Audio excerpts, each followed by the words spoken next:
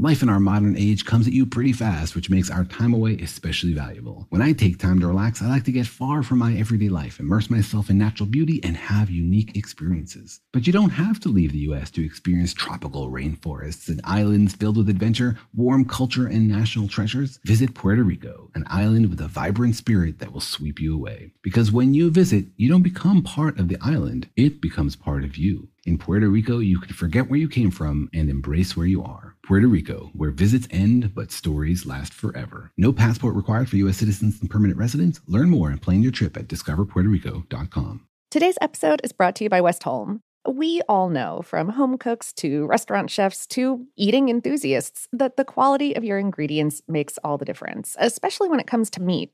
Westholme, which is based in Queensland in the Northern Territory, Australia, is working with the land to create nature-led Australian Wagyu. They steward 16 million acres of rangeland, guided by the natural ecosystem where their cattle thrive. The result is high-quality Wagyu beef that reflects the terroir of Northern Australia and a flavor suited to complement any cuisine.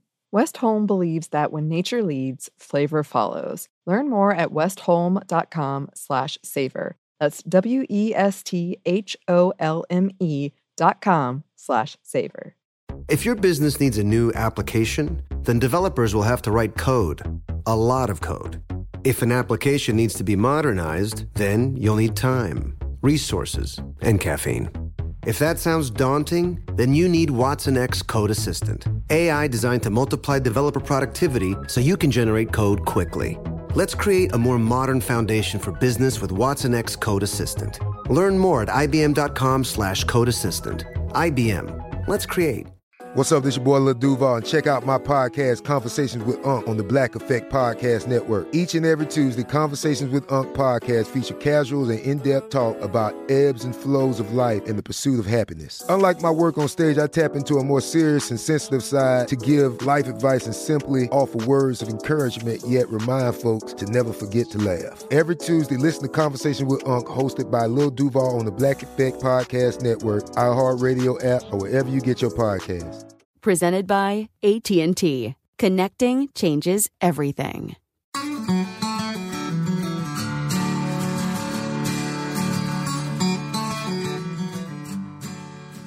Hello and welcome to Savor, production of iHeartRadio. I'm Annie Reese. And I'm Lauren Vogelbaum, and today we have a classic episode for you about turkey. Yes, I do love turkey. Me too. I'm a general poultry fan.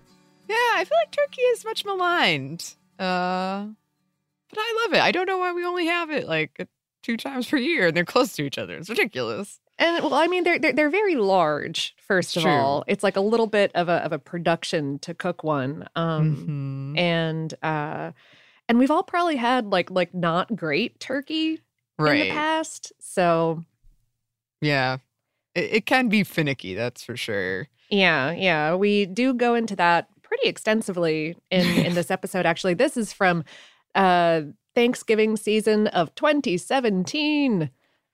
Wow. Yeah. Wow. Yeah, we've been doing this show for a minute, my dude. We have. Okay. All right. Do you have any plans coming up? Celebrations? Yeah. I've got a friend who a former roommate who moved to the West Coast coming into town, and he's a cook, and he and his mother would always invite all the roommates to their family Thanksgiving, and it would always be like we can cook some stuff. And so it's always like pretty fancy, and I mean, like, certainly compared to the family celebrations I grew up with, which were like my dad going into work to cook 40 turkeys starting at 2 a.m. and then coming home and being like, I hate Thanksgiving. Yeah, that's fair. No. I had celebrations with my cousins, and it was always delightful. But yeah. It's a really good time. I don't know what I'm making yet, which I should probably figure out. Yeah. Right around the corner. Yeah. How about you? I have Friendsgiving coming up. And then I'm going home to see my mom and my family for Thanksgiving. And then today, as we record this, is Life Day. So I'm gonna celebrate Happy that. Life Day. Thank you. You as well. You as well. Happy day. That's a Star Wars thing. If y'all are unfamiliar, Right. Well, if you're unfamiliar, then you better brush up. You can find the holiday special online on YouTube, despite George Lucas's best efforts, or you can watch the new Lego one on Disney Plus. oh my goodness. Yeah, we still have to watch that. I know. Trust me. Every day, a day does not pass that I do not think about this. Okay. Yes, soon, perhaps we shall have our own celebration. There you go. That can be our little savor holiday celebration for sure. Wookiee cookies. Oh, man. All right. Yeah, and I hope, because I know that there are a lot of shortages around turkey, so I hope that whoever, if you want to get some, you are able to get some at a reasonable price. Absolutely. Oh my goodness. Supply chains. Yeah. Important lessons were learned this year by many, many industries. Yes. But yeah, this one goes some places. So I suppose without further ado, we will let former Annie and Lauren take it away.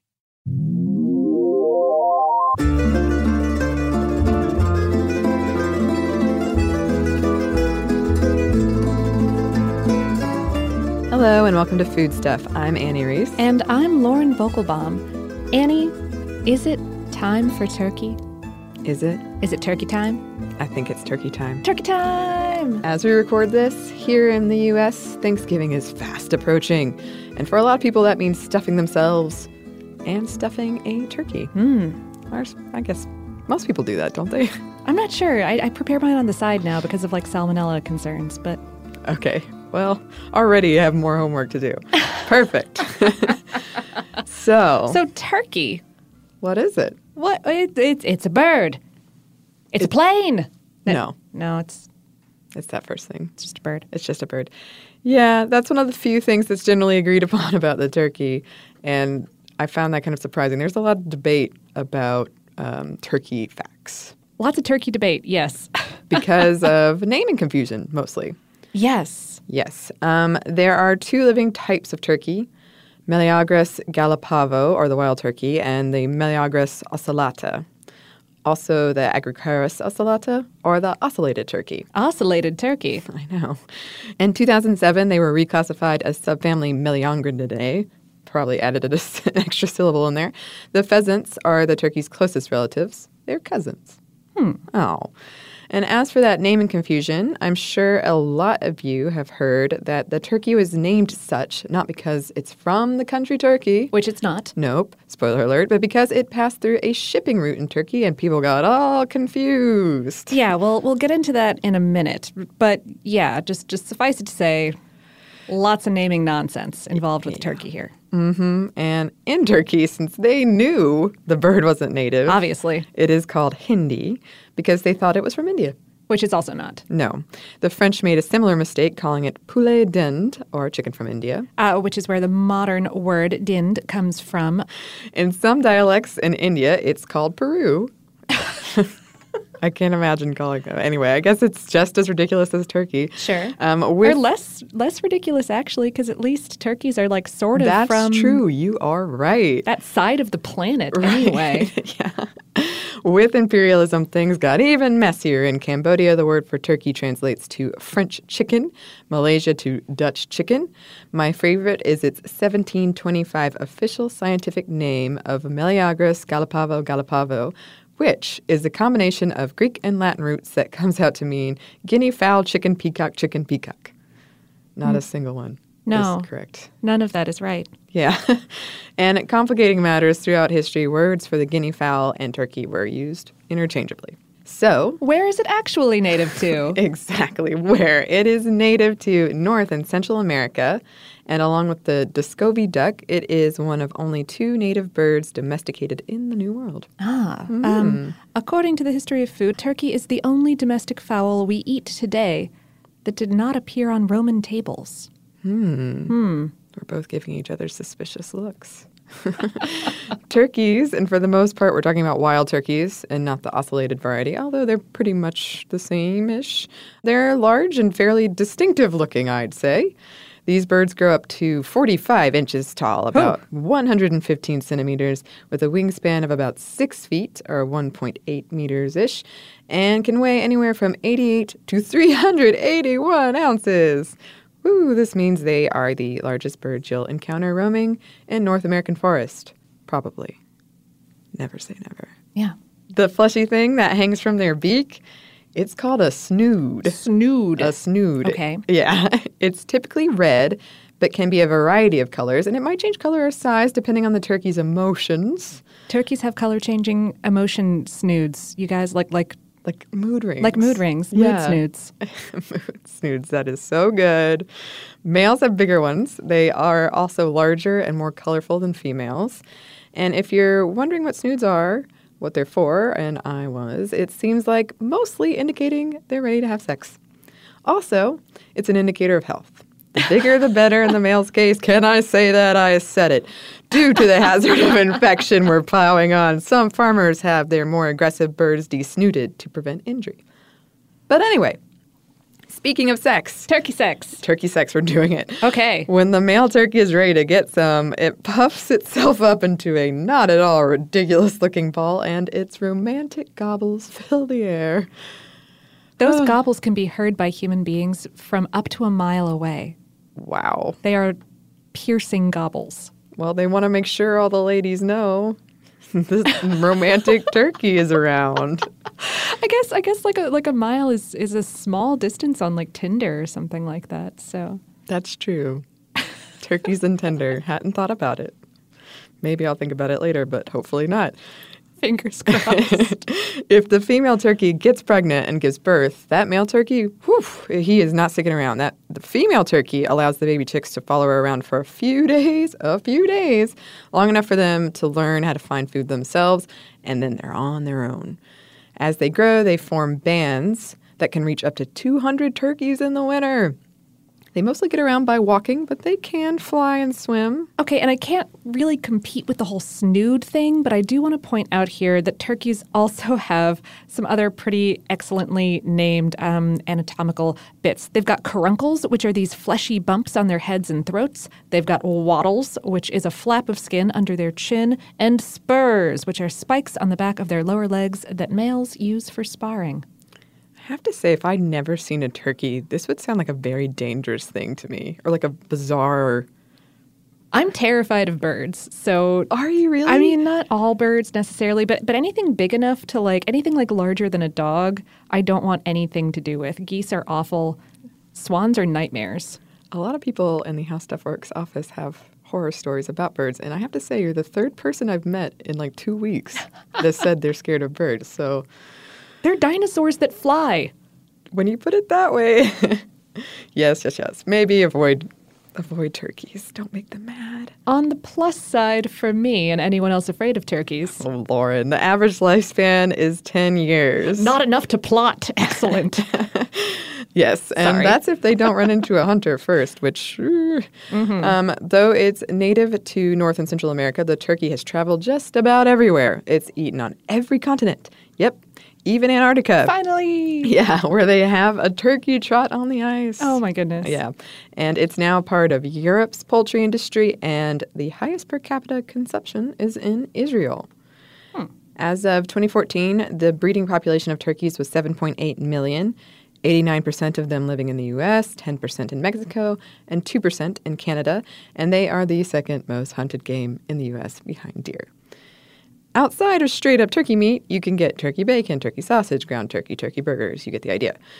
Most of what you'll find in supermarkets is the breed, the broad-breasted white, which is bred specifically to have more white meat. On average, they weigh almost double the weight of a turkey you'd find in the wild. Ooh. Yeah. And turkey production dropped very noticeably in several countries in 2008, the thought being that since it's a meat largely reserved for celebrations, it's more vulnerable to economic hardship. Some economists actually use this as a metric for how well a country is doing, how many turkeys they produce. Kind of like the lipstick thing? Yeah, totally. Turkeys? Uh-huh. The diversification of products has helped a bit with this. Mm-hmm. And in her book, America's First Cuisines, Sophie Coe describes the turkey as, quote, a paradoxical creature being at the same time wild and tame, wary and stupid. Is that fair? Is it? Yeah, I don't know. Let's talk about some history here. Yeah, but first, let's take a quick break for a word from our sponsors. Today's episode is brought to you by Westholme. I'm a person who doesn't really cook with a lot of meat, to be honest, because when I do, I want it to be special. I'm the same, and I do love sharing that food with people. And I have to say, we received some product, some steak, and I am very eager to share it with my friends. Yeah, Westholme sent us a few of their products, and they included these gorgeous, gigantic tomahawk steaks that I opened the box and immediately sent a picture to my best grilling friend, hang out soon. Yes, I did too. Westholme offers these beautifully marbled steaks because they have 16 million acres of rangeland across the northeast corner of Australia, from Brisbane to Darwin. They use a nature-led approach with the belief that if they balance the needs of their cattle with the needs of their environment, both can thrive. Their cattle graze on native grasses like Mitchell grass, which is found only in Australia, and roam wild, foraging at will for the first 2 to 3 years of their lives. The result is Wagyu beef that reflects the terroir of Northern Australia and a quality that would complement whatever you're into cooking right now. Westholme believes that when nature leads, flavor follows. Learn more at westholme.com/savor. That's WESTHOLME.com/savor. Father's Day is coming, a day we celebrate the guy who's always there for us. To crack a dad joke. Well, you know what's not a dad joke? Getting $50 off the Bartesian Premium Cocktail Maker with the purchase of his favorite cocktail capsule pack. $50 off. No dad joke. See, this is a dad joke. I lost my glasses today, and guess who I bumped into? Everyone. But the Bartesian Cocktail Maker, it's no joke. Each cocktail capsule contains real fruit juices and all-natural bitters, so Dad can make over 60 premium cocktails he loves. Sidecars, old fashions, gimlets, all with the push of a button. So, for the dad who loves a cocktail with friends and a good joke from time to time, get the Bartesian Premium Cocktail Maker. $50 off now until Father's Day. Visit BARTESIAN.com/father to get 50 off the best premium cocktail maker for dad at the best price for you. Bartesian. Premium cocktails on demand. Hi, I'm Cindy Crawford, and I'm the founder of Meaningful Beauty. Well, I don't know about you, but I never liked being told, oh, wow, you look so good for your age. Why even bother saying that? Why don't you just say you look great at any age, every age? That's what Meaningful Beauty is all about. We create products that make you feel confident in your skin at the age you are now. Meaningful Beauty. Beautiful skin at every age. Learn more at meaningfulbeauty.com. Today's episode is brought to you by Discover Puerto Rico. We've talked in a bunch of different episodes about facets of Puerto Rican cuisine, like the dish mofongo, made of savory, deep-fried mashed plantains studded with some kind of tasty protein, and the creation of the cool, creamy piña colada. But there is so much more there. I've actually never been. You have a tiny bit of experience, don't you? Yes, unfortunately, it was a very tiny bit of experience. I was there for about a day. I'm kicking myself for that now. I remember having delicious rums, delicious drinks, but I want to go back because, so many episodes we do on here when we're talking about food from Puerto Rico, I want that. And it sounds amazing. We're trying to get a Savor team trip together. Oh, absolutely. Well, I mean, we're trying to get a trip to a lot of places, but this is really top of the list. Even putting together this ad read made me hungry. I was like, oh, I want to try those things. Yeah, as we've talked about before, there are influences there from African and Spanish and native Taino foodways. The culinary scene sounds amazing, and we want to go. And I'm hungry. No passport is required for U.S. citizens and permanent residents. You can learn more and plan your trip at discoverpuertorico.com.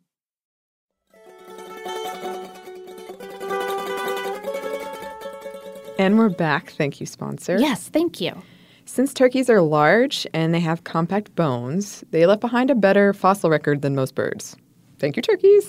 With some fossils as old as 5 million years. Oh. But the wild turkey is older than even that. It's thought to have evolved around 11 million years ago. Wow. Either way, evidence of humans using turkeys dates back to as early as 800 BCE in Mesoamerica. The first known domesticated fossils are from 300 BCE to 700 CE in that period, and they were found in Tehuacan.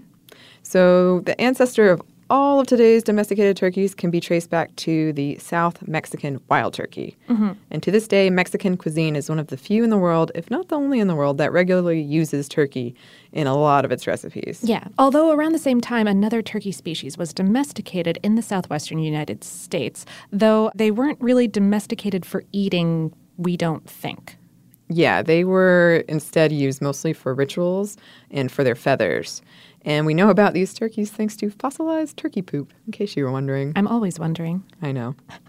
Whether or not they were used for eating, by the way, they eventually stopped being domesticated by humans of the area due to a whole bunch of reasons, mostly falling under the category of European influence and some of its terrors of colonialism. Of course. Aztecs. Yeah. Twice a year, the Aztecs threw a festival in the wild turkey's honor, believing it to be a physical manifestation of a trickster god. Pretty cool. The feathers were used in necklaces, headdresses, and the like. The Mayans also enjoyed eating turkey, but since they were a little on the scarce side, they were generally reserved for the more well-off part of society or for rituals. Native Americans along the east coast of North America worked to maintain populations of turkey and deer by setting controlled fires to clear underbrush in forests and by maintaining the fruit and nut trees that would support those types of populations. And Columbus, Columbus shows up again. He may have brought them back on his first voyage or his fourth voyage, but in either case, by 1511, the King of Spain ordered that ships voyaging to the New World return to Spain with 5 male and 5 female turkeys. And when Cortez arrived in 1519, he found that Moctezuma levied about 1,000 turkeys a day, where they were often used for ritual sacrifice. Moctezuma gifted the Spanish with gold and 1,500 turkeys, and in return, as thanks, Cortez destroyed the capital. Yay! When turkeys first arrived in Spain, people weren't quite sure what to make of them. An early chronicler of the Spanish Empire identified them as peacocks. And most Europeans knew about peacocks thanks to the Bible, but many common folk had never seen them and regarded them almost as you might a unicorn. Oh, I get that. That seems, peacocks are pretty incredible, and I've, met them. Yeah. Yeah. However, by 1530, this same chronicler noted that turkeys were not merely, quote, peacocks of sober colors. Good. Good that they got that straightened out. Of all the New World foods, the turkey was one of the most quickly adopted in Europe, replacing the peacock as a fancy feasting bird due to its rareness, appearance, and taste.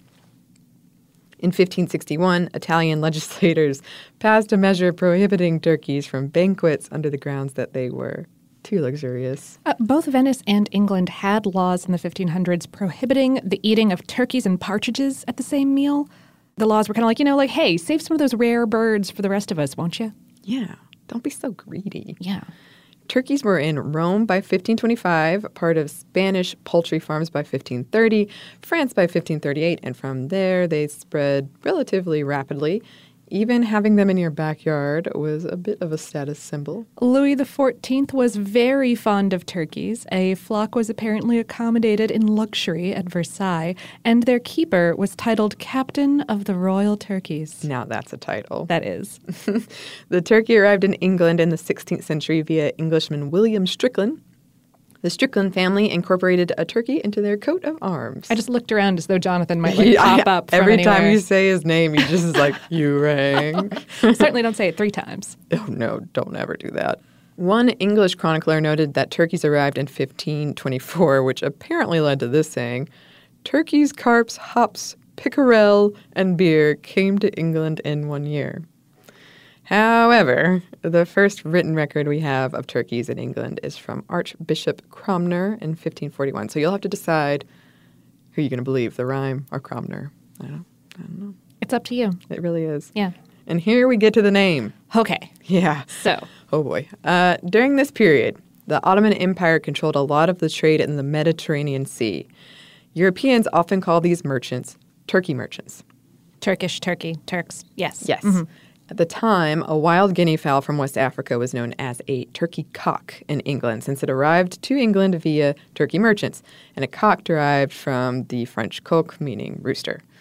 Eventually, turkey cock was shortened to simply turkey. Corn, similarly, was referred to as turkey corn for a good while. Turkey corn. Either colonial settlers encountering the turkey in the North American wilderness saw a similarity to the guinea fowl and used the same name, or this could have happened as turkey merchants arrived with turkey birds, and eventually the name became just turkey. William Shakespeare's Twelfth Night, by the way, uses the word turkey. It was written either in 1601 or 1602, probably. So at that point, it was common enough. Yeah. He also used the word in Henry V. Here he comes, swelling like a turkey cock. Huh. Yep. In a kind of silly twist, English settlers traveling to the New World brought turkeys with them, only to find just so many way bigger turkeys already there in the 1620s. This also means by the time of the Pilgrims' 1621 Thanksgiving feast, Europeans had known about turkeys for 100 years. At least, yeah. Yeah, and these European turkeys were bred with the North American ones to get a more appealing turkey, decreasing the genetic diversity of the bird. A 2012 study found their DNA is less diverse than chickens or pigs. Huh. Oh, and also they were primarily bred for their feathers until somewhere around 1935 when the focus shifted to meat. And that lack of diversity is problematic for a couple of reasons, the main one being increased susceptibility to being wiped out by something like avian flu. Scientists are pushing to take the sperm and eggs of rare turkey lineages and cryopreserve them. I really just wanted to say cryopreserve. No, it's also genetic diversity is very important. It is. Also very important is that time in every episode when we mention Benjamin Franklin. I know. These people come up so much. And by these people, I mean Benjamin Franklin, And Christopher Columbus. And Jefferson. Oh, yeah. In 1776, Benjamin Franklin suggested the wild turkey as the American national bird as opposed to the bald eagle. He believed the turkey to be more proud and noble than that brash thief, the bald eagle. Or did he? Oh. Twist. According to the United States Diplomacy Center, this is false because Benjamin Franklin put forth a national seal that didn't have any birds. And the main reason this myth exists is courtesy of a 1962 New Yorker cover with an imagining of what the Great Seal would look like if the turkey was the national bird. It wasn't until the seal had been designed that Franklin sent his daughter a letter pontificating about birds. Although pontificate he did, yes. He did. For my own part, I wish the bald eagle had not been chosen as the representative of our country. He is a bird of bad moral character. He does not get his living honestly. For in truth, the turkey is in comparison a much more respectable bird, and withal a true original native of America. Eagles have been found in all countries, but the turkey was peculiar to ours. He is besides, though a little vain and silly, a bird of courage and would not hesitate to attack a grenadier of the British Guards who should presume to invade his farmyard with a red coat on. Those are strong thoughts about turkeys. So yeah, probably not true, or at least he wasn't fighting for it on the committee or anything. No. No. The first recipe calling for Americans to stuff their turkeys is from 1792. Why do you hesitate saying that? It's so much less grand than turkeys fighting the redcoats. I can't. Well, that's difficult to top. Yes. Well-known French gastronome Jean-Orphelin Brillat-Savarin wrote about the wild North American turkey's superior taste to its European counterpart in 1794. He called turkeys, quote, the best gift of the New World to the old. Ooh. He also advised readers to at least find a place to let the birds have some space, sort of like the modern-day equivalent to cage-free. But the 1800s were not a good century for turkeys in the U.S. Deforestation with industrialization and overhunting massively reduced their numbers. Turkeys were totally gone from Connecticut, Vermont, New York, and Massachusetts by around 1847, when one of the last wild New England turkeys known to science was shot, taxidermied, and put on display at Yale. Whew. Though locals reported hearing turkeys calling each other from the wintry hills of Mount Tom, a very aptly named local geographical feature. Male turkeys are called toms. Into the early 1850s.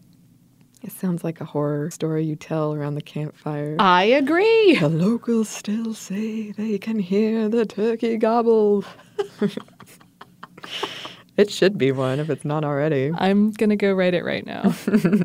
As a result, conservation efforts such as trapping and relocating were implemented and were generally successful. Though it would take about 100 years. But yes, really successful. There were other wild animal conservation and reintroduction programs around the time. By the way, Boston and Philadelphia both released squirrels as curiosities. And people freaked out with utter joy. Oh.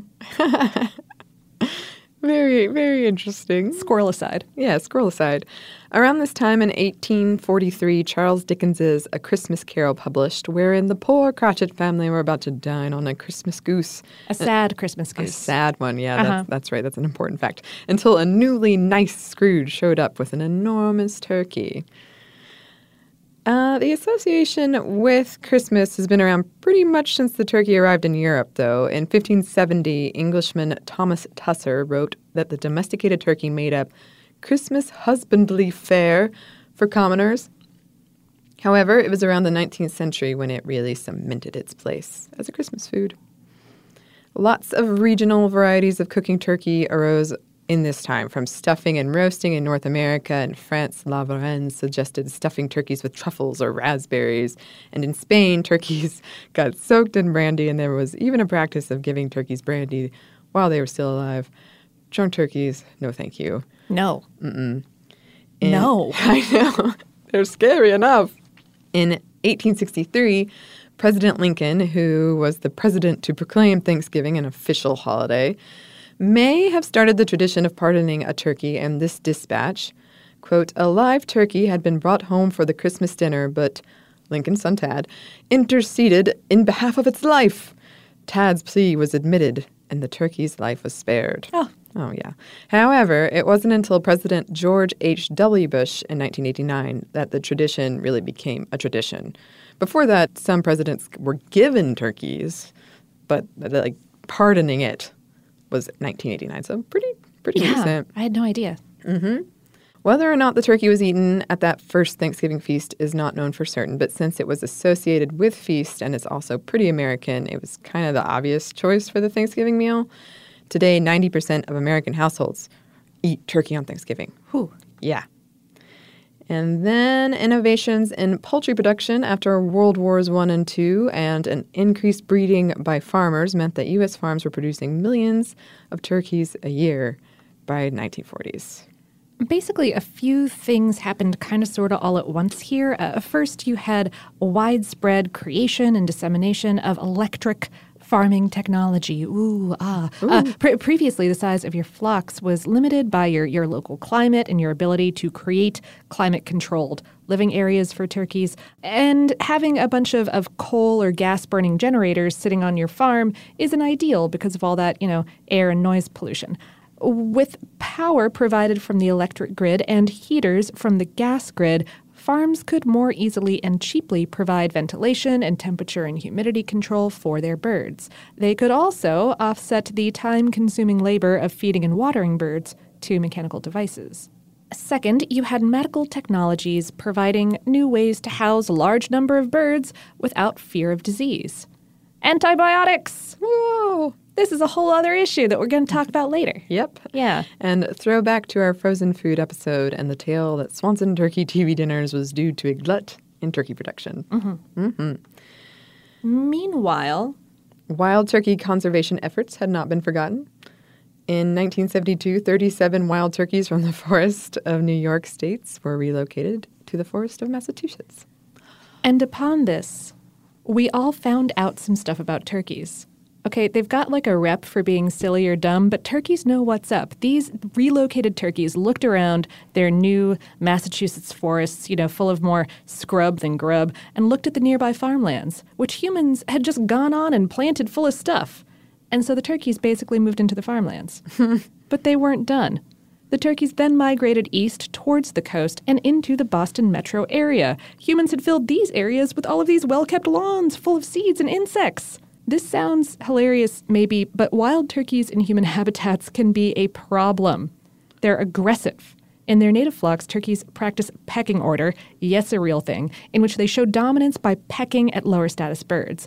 So if they want to establish themselves in a human neighborhood, they may attack people that they consider subordinate. Oh, yeah. But there's turkeys in my old neighborhood, and then when I would run, they'd come at me. They would chase me. Yeah. I'd run faster, though, so... In 2013, a turkey terrorized suburban school children in the Boston area to the point that the authorities euthanized it. Wow. Harvard students have created a Facebook page for their local turkeys. Personal interests listed on this Facebook page include reading, waddling, not using crosswalks, and not giving a That sounds about right. It's currently estimated that the turkey population in Massachusetts is about 25,000 birds, though, and they're officially classified as a game bird again. So we've come a long way. Yeah. The turducken makes its debut in 1986, trademarked by celebrity chef Paul Prudhomme. For those that don't know, this is a chicken stuffed inside a duck, stuffed inside a turkey. The late 80s saw another turkey trend, deep-fried turkeys. A little bit more about that in a bit. In the 1990s, we start to see turkey bacon. The copyright for Tofurkey was granted in 1995. And that just about brings us to today. Whew, yeah. So let's talk about some science. But first, let's take a quick break for a word from our sponsor. Today's episode is brought to you by Westholme. I'm a person who doesn't really cook with a lot of meat, to be honest, because when I do, I want it to be special.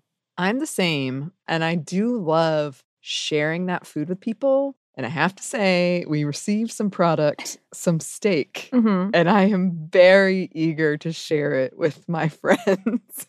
Yeah, Westholme sent us a few of their products, and they included these gorgeous, gigantic tomahawk steaks that I, opened the box and immediately sent a picture to my best grilling friend, hang out soon. Yes, I did too. Westholme offers these beautifully marbled steaks because they have 16 million acres of rangeland across the northeast corner of Australia, from Brisbane to Darwin. They use a nature-led approach with the belief that if they balance the needs of their cattle with the needs of their environment, both can thrive. Their cattle graze on native grasses like Mitchell grass, which is found only in Australia, and roam wild, foraging at will for the first 2 to 3 years of their lives. The result is Wagyu beef that reflects the terroir of Northern Australia and a quality that would complement whatever you're into cooking right now. Westholme believes that when nature leads, flavor follows. Learn more at westholme.com/savor. That's WESTHOLME.com/savor. Dad deserves something really nice for Father's Day, but let's face it, we usually don't do it. Big gifts are for Mother's Day. Picking something up on the way is for Father's Day. Well, let's make Father's Day something this year with the Bartesian Cocktail Maker. It whips up over 60 premium cocktails on demand, each ready at the push of a button. And right now, you get $50 off the Bartesian Cocktail Maker when you buy 1 pack of Dad's favorite cocktail capsules. Dad will publicly love that you saved $50 on the countertop machine that crafts premium cocktails on demand. And he'll secretly love that you splurged on him for Father's Day with the gift of a Bartesian. Because the only thing that lets Dad know he's the world's #1 dad better than a world's #1 dad coffee mug is an artisan cocktail in his hand. Make Dad's Father's Day and Father's Day cocktails with all natural juices and bitters without making any mess at all. Visit BARTESIAN.com/father to get $50 off the best premium cocktail maker for Dad at the best price for you. Bartesian. Premium cocktails on demand. Hi, I'm Cindy Crawford, and I'm the founder of Meaningful Beauty. When Dr. Sabah and I decided to do a skincare line together, he said to me, we are going to give women meaningful beauty. And I said, that's exactly right. We want to give women meaningful beauty, which means each and every product is meaningful. It has a reason to exist. It's efficacious. You're going to get results. And then you just go out and live your life. Meaningful Beauty. Confidence is beautiful. Learn more at meaningfulbeauty.com. Today's episode is brought to you by Discover Puerto Rico. We've talked in a bunch of different episodes about facets of Puerto Rican cuisine, like the dish mofongo, made of savory, deep-fried mashed plantains studded with some kind of tasty protein, and the creation of the cool, creamy piña colada. But there is so much more there. I've actually never been. You have a tiny bit of experience, don't you? Yes, unfortunately, it was a very tiny bit of experience. I was there for about a day. I'm kicking myself for that now. I remember having delicious rums, delicious drinks, but I want to go back because, yeah, so many episodes we do on here when we're talking about food from Puerto Rico. I want that, and it sounds amazing. We're trying to get a Savor team trip together. Oh, absolutely. Well, I mean, we're trying to get a trip to a lot of places, but this is really top of the list. Even putting together this ad read made me hungry. I was like, oh, I want to try those things. Yeah, as we've talked about before, there are influences there from African and Spanish and native Taino foodways. The culinary scene sounds amazing, and we want to go, and I'm hungry. No passport is required for U.S. citizens and permanent residents. You can learn more and plan your trip at discoverpuertorico.com.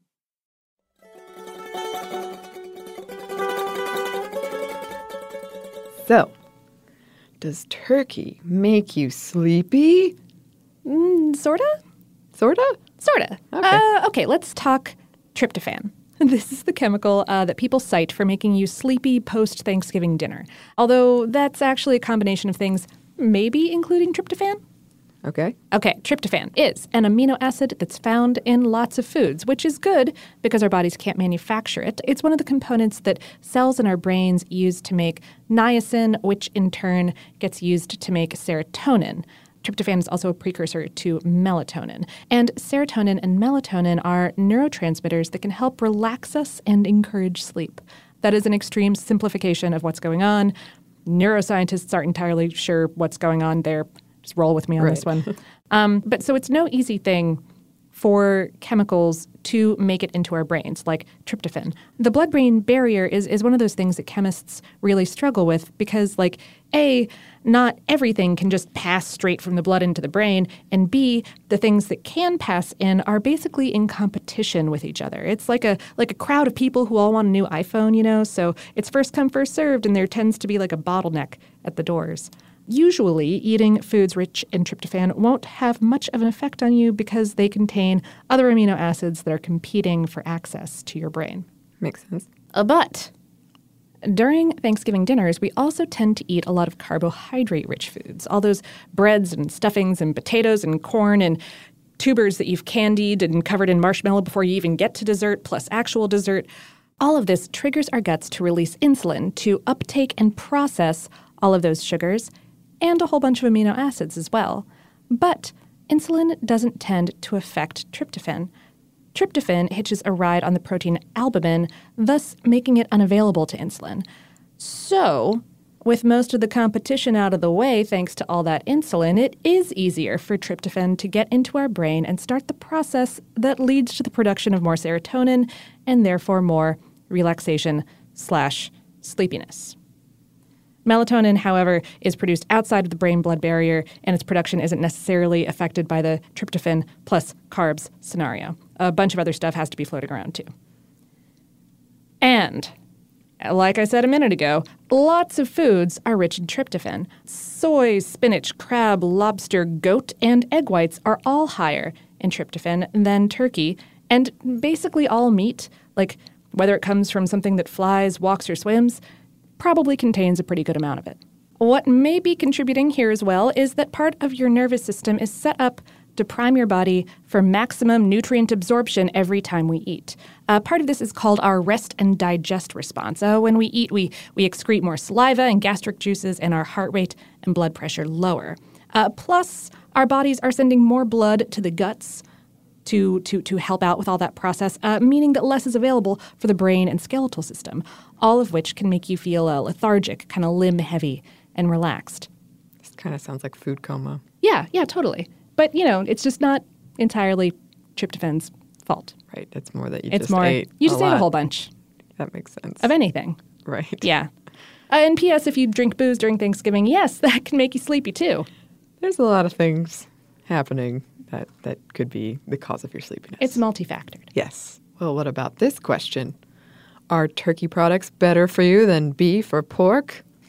Well, this is an extremely short Killjoy corner in which I tell you to read food labels. Okay. If you're eating turkey as a substitute for mammals because you don't want to eat mammals, then, well, okay, still read food labels because it's a good practice. But if you're going for the health benefits of turkey, then do yourself a little bit of research. Compare the nutrition labels of processed foods like turkey bacon or turkey-based frozen meats or soups or whatnot with the labels of similar beef and or pork products, chicken too, for that matter. It can be trickier with fresh meat, but most large grocers should label the protein to fat content of their ground meats. Large packaged meat producers now use nutrition labels, and local butchers should be able to talk you through fat content and salt content for stuff like sausages. But basically, turkey on the whole is a leaner meat than most others, but processing changes that. Turkey bacon tends to be a little less fatty but equally as salty as pork bacon. Ground turkey tends to be just as fatty as ground beef. And here's the part where we get back to those antibiotics that we mentioned earlier. Okay, so as we discussed briefly in our industrialized turkey technology section, a few factors have allowed turkey farms to go from like 1,000 birds maximum to maybe 400,000 birds maximum over the past 100 years.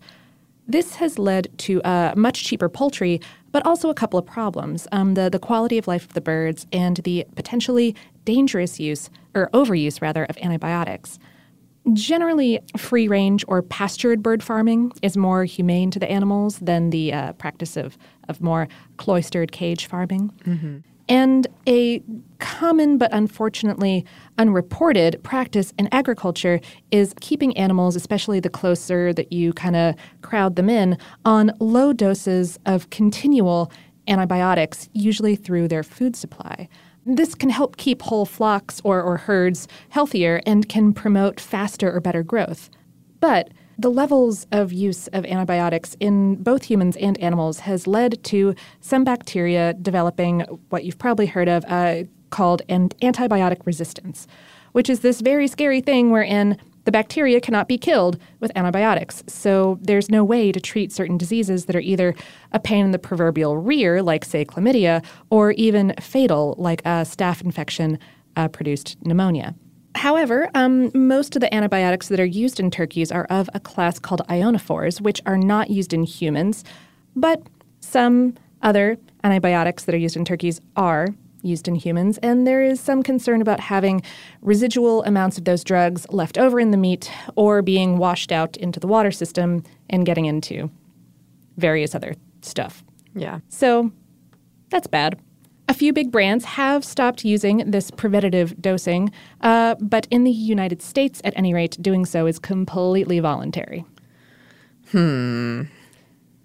So, recommendation, if you care about these things and can afford a more expensive bird, I would say to look for labels like free range or pasture farmed, plus no antibiotics.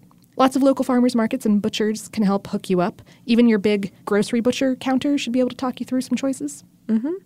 And a further recommendation, if you're looking for something to kind of crack you up, I would look up the early ads for turkey bacon. Ooh. Where they were trying so hard to tell you how much healthier it was than pork or beef. Oh. You poor soul who doesn't know. I mean, I thought they were they were a little heavy-handed, I'll say. I see. Mm-hmm. I can't believe that any commercial would ever be heavy-handed. No. Yeah, so that brings us to... Yeah, that ends my Killjoy Corner. Yay! So we're going to insert a little bit more joy. Yeah. Okay, so since Ben Franklin's stirring words about the turkey's kind of become the butt of many jokes. Mm-hmm. Turkey shoot, the saying, refers to something that is easy and one-sided, since turkeys aren't the best flyers and have a somewhat ungainly gait, which makes them easier targets. You've got gobbledygook, referring to the turkey's gobbling. I don't understand. I thought it was romantic, but it means ridiculous or nonsense. Even the word turkey itself has become something of an insult in the U.S., and this seems to date back to the 1920s as a show business term for a show or movie that didn't do well. Mm-hmm. By the what a turkey. Yeah, what a turkey. I lost so much money on that turkey. By the 1950s, it became a more widespread and generalized insult, meaning someone inept or stupid. And the phrase talk turkey, meaning to speak frankly about something, comes from an old joke about how this white dude counting out his game with his Native American partner was divvying up all the turkeys for himself, prompting his hunting pal to say, "You only talk crows to me, you never talk turkey." That, but more racist. I kind of cleaned it up a bit. This is probably where cold turkey originates from, too. Huh. Yeah. I was just kind of curious about all these turkey sayings and how they occurred. Yeah, absolutely. This brings us to a little bit of turkey cooking. Oh, yeah. Conceptualization. Yeah. And okay, all right. So this is the kind of thing, turkey cooking technique, that causes some strife in group cooking situations around the holidays. It's already tense. You've got your aunt or uncle there who you really don't like, may or may not be drinking. Anyway, turkey brining and basting. Or turkey brining versus basting, I suppose I should say. We're going there. We're going there. Oh, boy. All right. I don't want to offend that aunt or uncle. I'm sure they're really nice. I just want to give you some turkey science. That's all we want. Take it and keep the peace however you need to.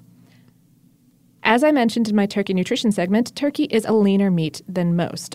Since fats are part of what keep meats juicy as you cook them, turkey can, as we have all found, wind up drier than you really want from something that you're going to eat and not, say, use as a coaster.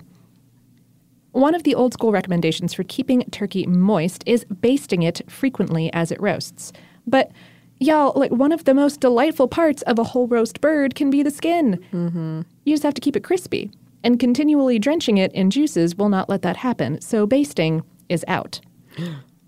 I know. Wow. Sorry, that's it. Done. One of the newer recommendations is to brine the turkey overnight or for a couple days before cooking. That is, to submerge it in a salted water bath. And the idea here is that the salt will help loosen up the protein fibers in the meat, allowing them to absorb water. When you cook it, those loosened fibers won't contract as much as untreated muscle fibers would. That contraction in untreated meat squeezes out juice, drying out the final product. So the brined meat, therefore, retains a bunch of that added water moisture, making it juicier. Huzzah! No. No? No.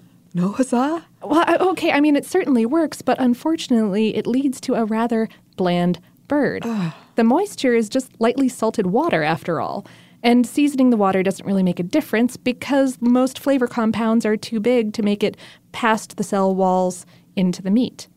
Also, brining is a serious pain. Have you ever done this? Turkeys are big. You have to get a bucket. You have to put a whole bucket of turkey in your fridge for days when you're trying to throw a Thanksgiving dinner. Yeah, there's a lot of things competing for that space. There is. Okay, so the current best recommendation that I have seen, and thanks, by the way, to Serious Eats for breaking all of this down for the good of all of us, is to do a dry brine, or a kind of curing.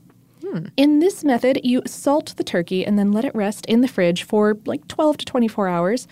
And in this case, what's happening is that the salt draws out some of the turkey's juices.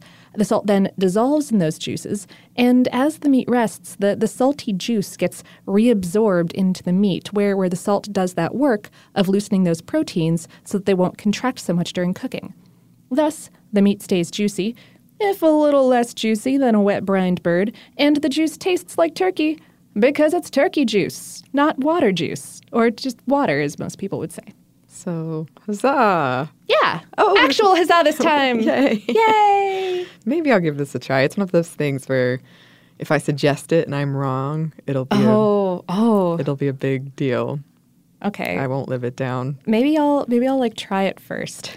And then let me know. And let you know. Okay. I'll just be hey, roommates, we're having an early turkey for science. Please do. Meanwhile, fried turkey? Of course. Someone was ever deep fried a turkey, Annie? No, and I've heard horror stories. I really want to try the meat. I don't want to try it. Doing it, yeah. Yeah, but I want to eat the final product. It Yeah. sounds like it can be delicious. Yeah. Well, okay.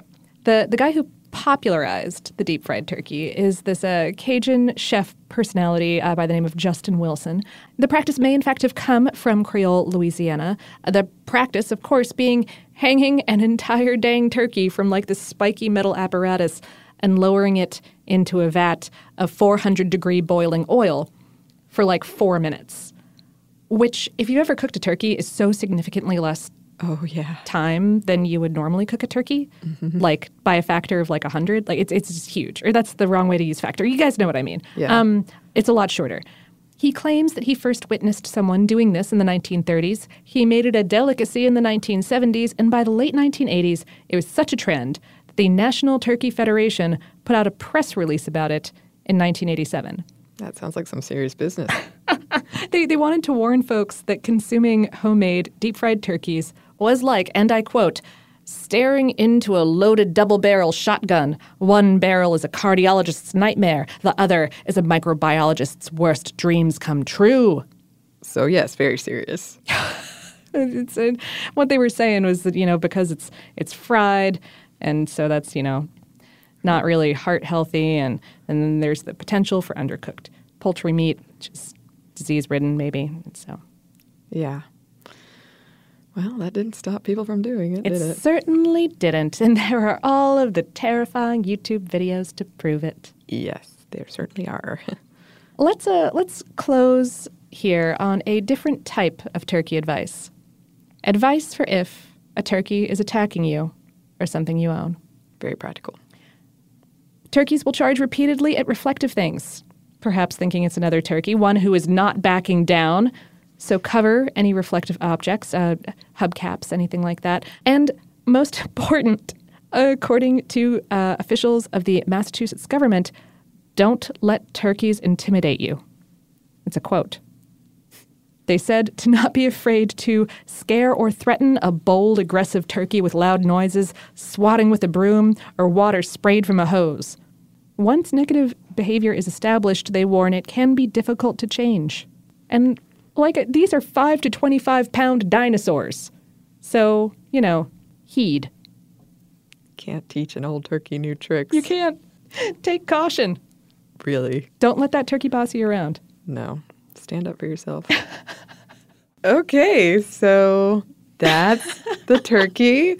If you are listening to this around Thanksgiving in either Canada or the U.S., have a nice Thanksgiving, and I hope this didn't put you to sleep. Yeah. It was the food. It was the not food. The podcast. Not us. Definitely not us. No. Too much interesting facts in here. And that brings us to the end of this classic episode. We hope you enjoyed it as much as we clearly did making it. Yes, turkeys are weird. They can be quite strange. Oh, terrifying. I'm less scared of birds now than I was then. But oh, wow. Some strides have been made? Yeah. I mean, turkeys are still, intimidating compared to many other birds. Yes. It's true. As I said, back when I was running in Dahlonega, there would be just a flock of turkeys, and they would just stare you down like, I'm not moving. You're going to have to go around me. As we said in the classic, the official advice is to not let a turkey intimidate you. Just you have to show it who's boss. I feel like that is advice that could go so awry. Well, all right. Never be intimidated by a turkey. And we really hope, listeners, whatever celebration you're doing in the coming weeks, months, be it Life Day, Thanksgiving, Christmas, that you enjoy it. Oh, and Friendsgiving. And if you have any recipes, because you all are so great about sending in pictures of your celebrations and food and recipes. Yeah. Let us know. Send them our way. Absolutely. Yes, and you can do that at our email, which is hello@savorpod.com. We are also on social media. You can find us on Twitter, Facebook, and Instagram at SavorPod, and we do hope to hear from you. Savor is a production of iHeartRadio. For more podcasts from iHeartRadio, you can visit the iHeartRadio app, Apple Podcasts, or wherever you listen to your favorite shows. Thanks, as always, to our super producers, Dylan Fagan and Andrew Howard. Thanks to you for listening, and we hope that lots more good things are coming your way.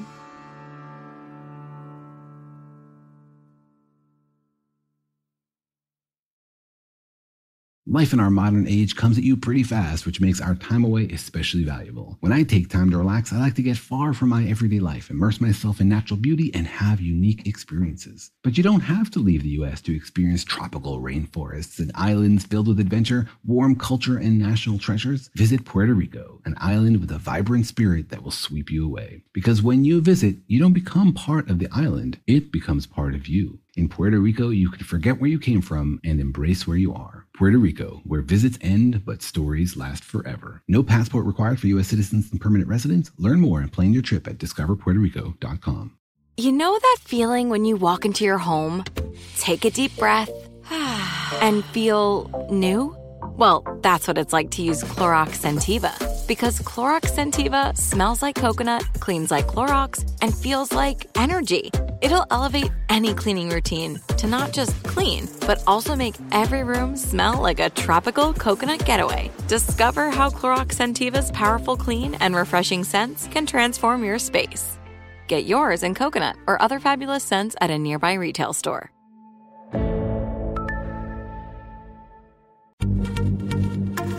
Happy Pride from Tomboy X, celebrating pride and the queer community all year. Queer founded, queer run, and the makers of the original boxer briefs for women, creating sustainable size and gender inclusive underwear, swimwear, and loungewear for all bodies so you feel comfortable in your own skin. Tomboy X just dropped their Pride 24 collection, obsessively fit tested for all day comfort in sizes 3 extra small through 6X. Visit tomboyx.com. You wouldn't expect to hear that we're America's third best city for beer like this one. Or home to vibes like this. And this. It might surprise you that we're top 10 for immersive art that's like, whoa. And, not to mention, we have one of the top zoos in the country. So can a city with the country's best pro soccer team, ranking as a top culinary destination in the world, be in your own backyard? Yes, Columbus. Plan your summer at experiencecolumbus.com/summer.